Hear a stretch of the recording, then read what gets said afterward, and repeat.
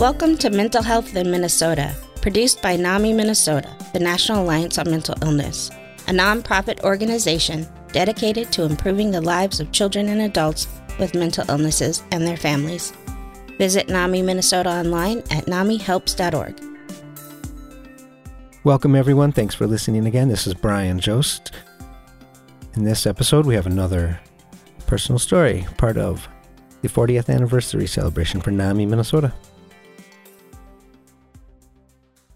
Today we have Nate Cannon, a NAMI Minnesota volunteer, with us to talk about his experience with NAMI Minnesota. And I'd like to start off, Nate, with you just telling listeners a little bit about yourself and how you got involved with NAMI in the first place. And I know a little bit of it, but let's see what you have to say.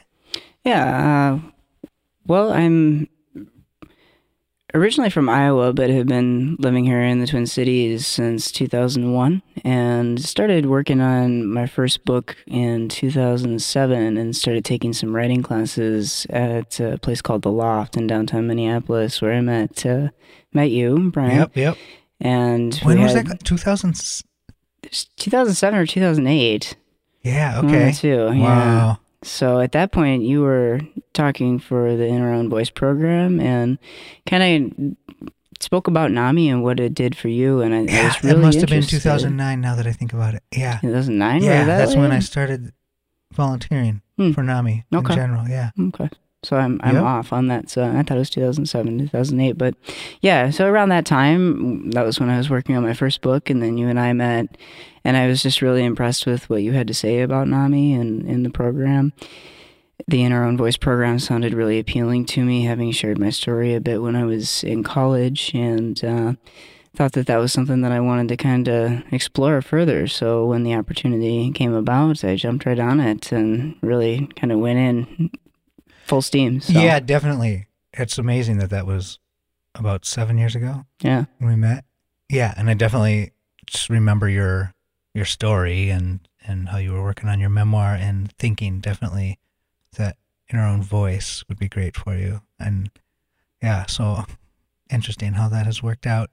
Yes. The world works in mysterious ways. Yeah. So now if I'm remembering right, maybe it was around 2012 when you finally were able to get a training spot in Our Own Voice? Does that sound about right? Yeah, it was 2012 that I started the training for In Our Own Voice, and a lot had changed between those years through the course of writing that first book. A lot of closure came to me for a lot of the things that I went through with some of my adolescent mental health struggles, including the chemical dependency that was kind of masking some of that.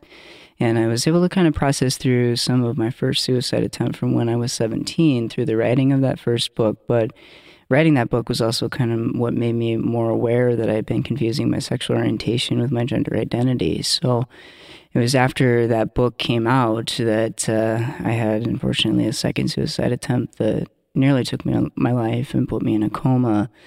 My partner of 10 years then left the relationship, and in early 2012, I really had to pick myself back up by the bootstraps and kind of rebuild my life. So I was Jennifer then when we met, and am now legally, hormonally, physically male, and am Nathan. A lot of changes over the years. A lot, right? Yes. Right? Definitely. So we've been mentioning In Our Own Voice. We should say what that is for our listeners.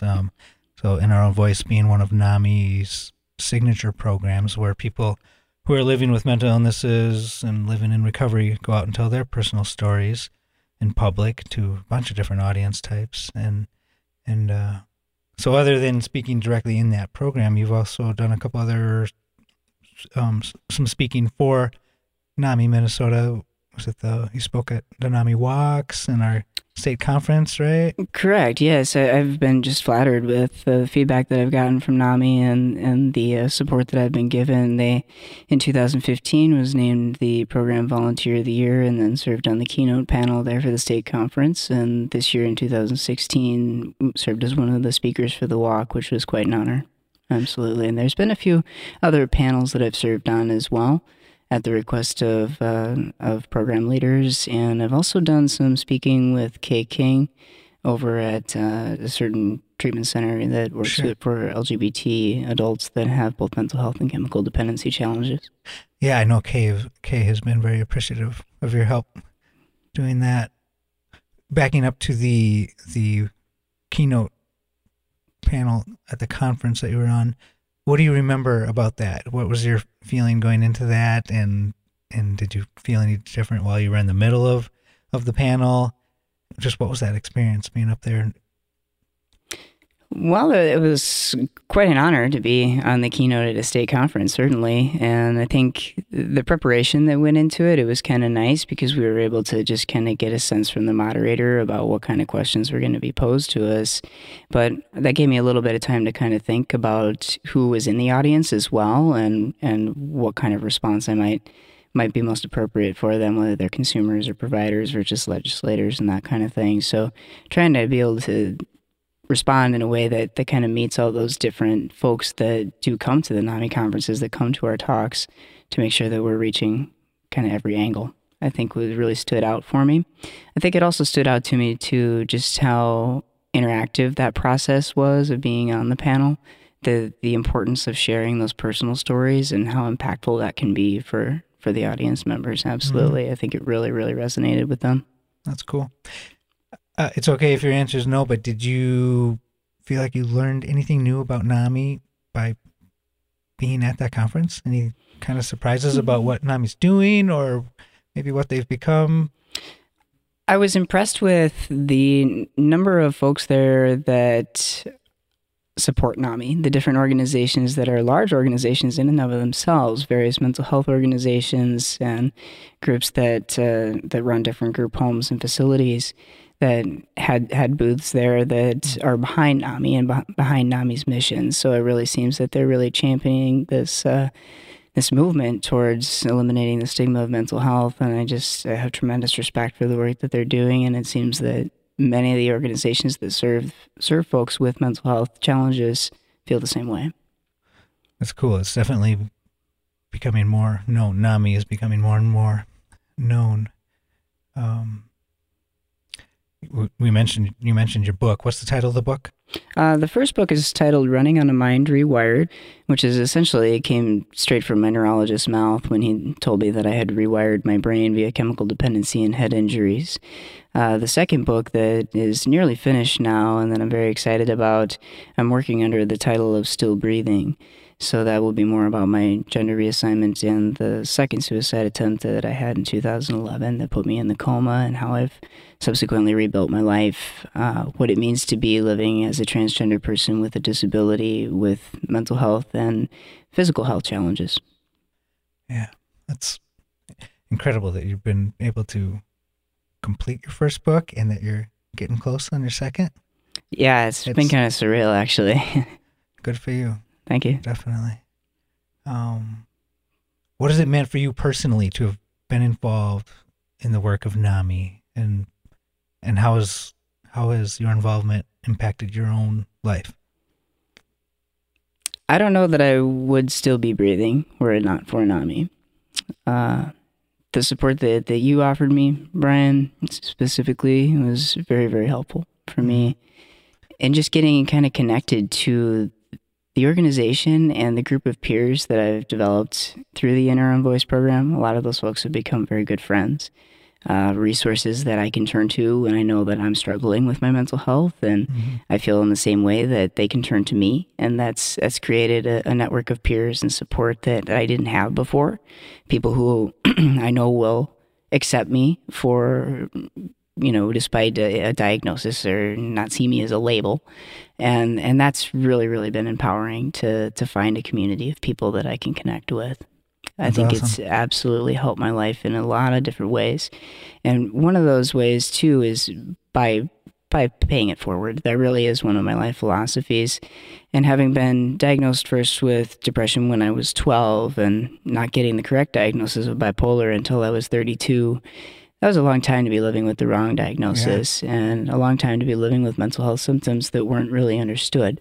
So to have a program where I finally feel like I have a voice is really, really important for me. And I think that's it's very emotionally cathartic, and it's also important to me to feel like I'm actually able to now kind of put the shoe on the other foot and help educate others who may not understand the complexities of mental illness, and also help others get through their darker days, much the way I looked up to others in their stories when I was going through my own.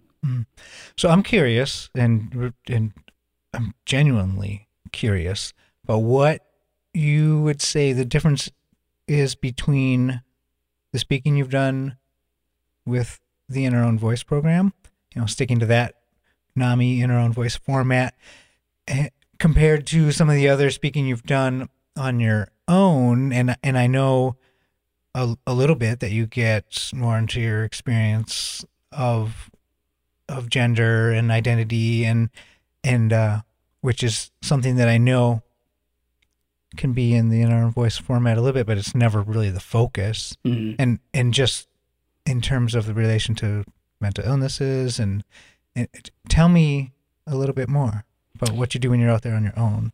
Sure, yeah. Well, I think that the In Our Own Voice format has really given me kind of a nice framework to kind of build a story around, and regardless of whether that central piece is the mental health or the physical health. I live with a neurological disorder called dystonia, which is first cousin to Parkinson's disease, and it's very painful and uncomfortable and not very well known. So there might be times when, if I'm speaking to nurses, I may emphasize more of that medical side of things.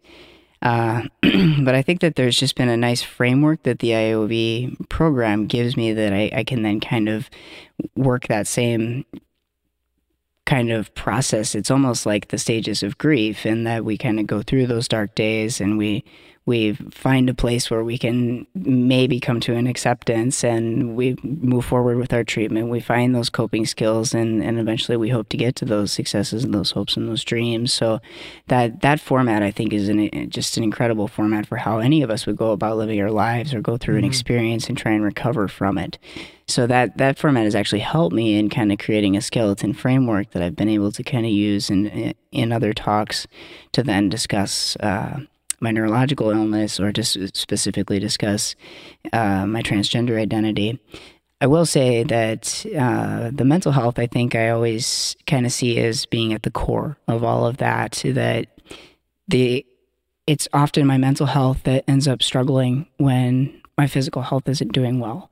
And if I'm having struggles in terms of maintaining my sobriety, or if I'm having urges to use, it's often intertwined with my mental health. So there's a lot of areas there that just get very complicated and mixed together. So I think it's really important that that framework still kind of be there with the mental health at kind of the core. Mm-hmm. That does make sense. Right. Everything's so related, and yeah, it does make sense. Nate, tell me about the work that you're doing right now, and how mental illness plays a part in what you see in your work. Yeah, my work is a bit complicated. I am currently serving as an Alzheimer's care director, which is an umbrella term, I guess. It's more dementia care. But about 80% of dementia cases are Alzheimer's based. The unit that I direct, though, I'd say about 85% of my residents have actually had mental health diagnoses prior to the onset of their dementia. I did work in mental health and chemical dependency, both in long-term care for adolescents for a bit, and then with LGBT adults. To now see folks who are kind of at the end of their life and who have lived with some of these symptoms since they were very young is very eye-opening. But it's been really interesting, too, to see how the brain interacts with the mental illness and the dementia, and how they kind of play off of each other. And that how sometimes with different varieties of dementia, we do see symptoms such as hallucinations within Lewy body dementia, perhaps of children and animals, that can look a lot like mental illness. And so to try and tease those apart and figure out which is actually a symptom of mental illness versus a symptom of the progression of the dementia is a real challenge. But that's something that I think is really important. I love working with folks with dementia. I think it's a wonderful population, an underserved population, particularly the percentage of the population that lives with those other diagnoses. And the reason being that unfortunately, at this time, if there is a mental health diagnosis, if there is a history of a brain injury, of chemical dependency treatment, often those folks don't have a whole lot of choice in where they end up going in terms of an assisted living facility or a memory care facility. It's often that they end up being rejected by places of their choosing. So we end up having kind of units that kind of cater to more behavioral expressions, as it were. And in that case, it's very important that we have a good insight into both not only the illness of dementia, but also mental illness as well, and to know how that mental illness might be interacting with the dementia and vice versa. And then I think you're probably familiar with, because you mentioned Kay King, are you familiar with a little bit of her work with the older adult programming that NAMI does? Yes. Yeah. Do you see room for more of that to be happening? Absolutely. I think that there's definitely a lot of work that can be done to help older adults who are living with mental illness. It's just a population that has been kind of underserved. And in my experience as well, a lot of these folks, they may be afraid to share some of their mental health symptoms because when they were younger, if they were to share that they were struggling with these thoughts, they would automatically be institutionalized potentially for life.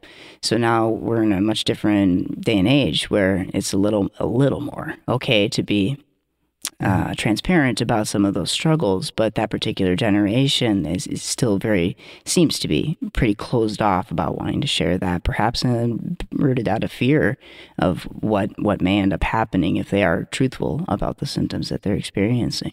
Right, that makes sense. I think as we get older, though, there's a lot more isolation that ends up happening. You lose a lot of your peers, your friends start passing away. And suddenly everything starts to change. You can't do the things that you used to do. And I can relate to that piece, living with a progressive neurological disorder myself that was diagnosed at 26, is suddenly when I couldn't do the things that my peers were able to do or that I had been able to previously do, that really amplified my mental health symptoms. But it was really hard for me to accept that was happening. So then I'd put my walls up and want to keep people at a distance, and then I'd isolate more, and it kind of feeds on itself. So I see that same thing with older adults as well. Wow. Thank you. Let's touch on one more question here. I'm curious what your hopes are for the future of NAMI. Is there anything specifically that maybe you wish you would have had more of for yourself, or is there a need that maybe isn't being met? Anything come to mind? I'm very excited about that Sue had talked to me about getting into some suicide prevention trainings. I have been certified in other areas for nonviolent crisis de-escalation, and I've had a lot of trainings just through my work for suicide prevention. However, it is a bit different when you're the person on stage who's sharing your story. And I have often left those talks and then gotten emails from folks who have heard me speak, who may have read my book, who may be in a crisis. And to know how to respond to that, both from a peer perspective, but also in an informed perspective that's going to help make sure that they're safe and that they feel supported without at the expenditure of jeopardizing my own self-care. That's a real balance. So finding that has been kind of a challenge, but I think it's also something that I'm making progress on. Yeah, sure. And how about, is there anything that you wish NAMI would do more of? I will say that I do think that it's phenomenal that NAMI has some programming that's geared towards the LGBT community, and I think that that's going to be exceptionally important as we go forward. And it's just kind of a rocky climate right now, and I think that there's a lot of folks that are in the LGBT community who are having a lot of increase in psychiatric symptoms, and I know that from my friends and community that a lot of folks are struggling right now. And that may be a consequence of the political climate. It may just be the time of year, a combination of the two. But there seems to be a need right now, I think, for some sensitivity in that area and for folks in that community to know that they're supported, particularly within the trans community. And I will say that because gender dysphoria continues to be a diagnosis within the DSM-5. And that often what I've experienced being in the trans community are that we had to put up this front that everything's fine and we're doing great and we're emotionally stable, so therefore we should be able to go forward with a transition, or else the providers may stop that. And that is an unfortunate truth, that you almost have to kind of put on this mask of everything's fine, and that's not always the case. So you see a lot of times, in my experience anyways, and for some other particularly transgender men who I know, don't really want to admit to any mental health symptoms that are going on for fear that it's all going to kind of be lumped under this gender piece, and that may prevent them from being able to move forward.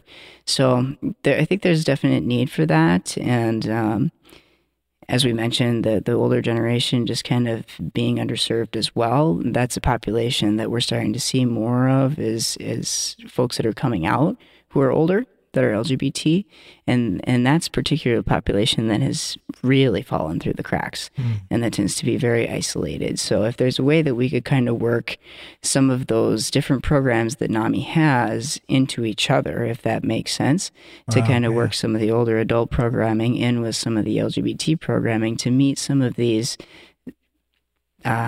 communities within communities that may feel like they've been left out or that don't have a voice. Good ideas. Definitely. Well, let's wrap it up here, but tell people how they can get in touch with you and find out more about your books, your website. What is that again? Yeah, my website is runningrewired.com. That's running like the sport, REWIRED.com. And you can contact me there if you're interested in linking up for a speaking engagement or have a question. I'm also on Facebook there, Facebook.com/Running Rewired. The book is available on Amazon, Barnes & Noble, Kindle, or Nook, whatever your flavor is. Or you can purchase a copy from my website and you'll get a nice autographed copy from me directly. Cool.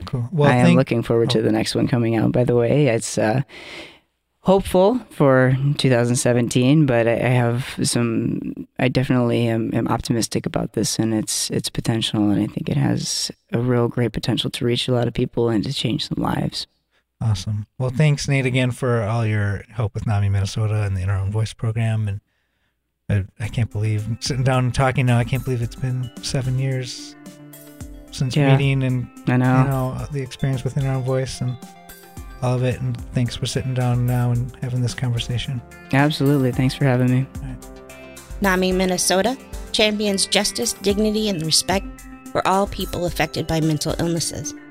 Through education, support, and advocacy, we strive to eliminate the pervasive stigma of mental illnesses, effect positive changes in the mental health system, and increase the public and professional understanding of mental illnesses.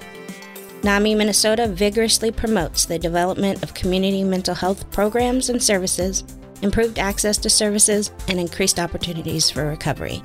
NAMI Minnesota is located at 800 Transfer Road, Suite 31, St. Paul, Minnesota, 55114. Call us at 651-645-2948 or toll free at 1-888-NAMI-HELPS or email namihelps@namimn.org. NAMI Minnesota's website is namihelps.org. Outside of Minnesota, visit nami.org to find your state NAMI organization.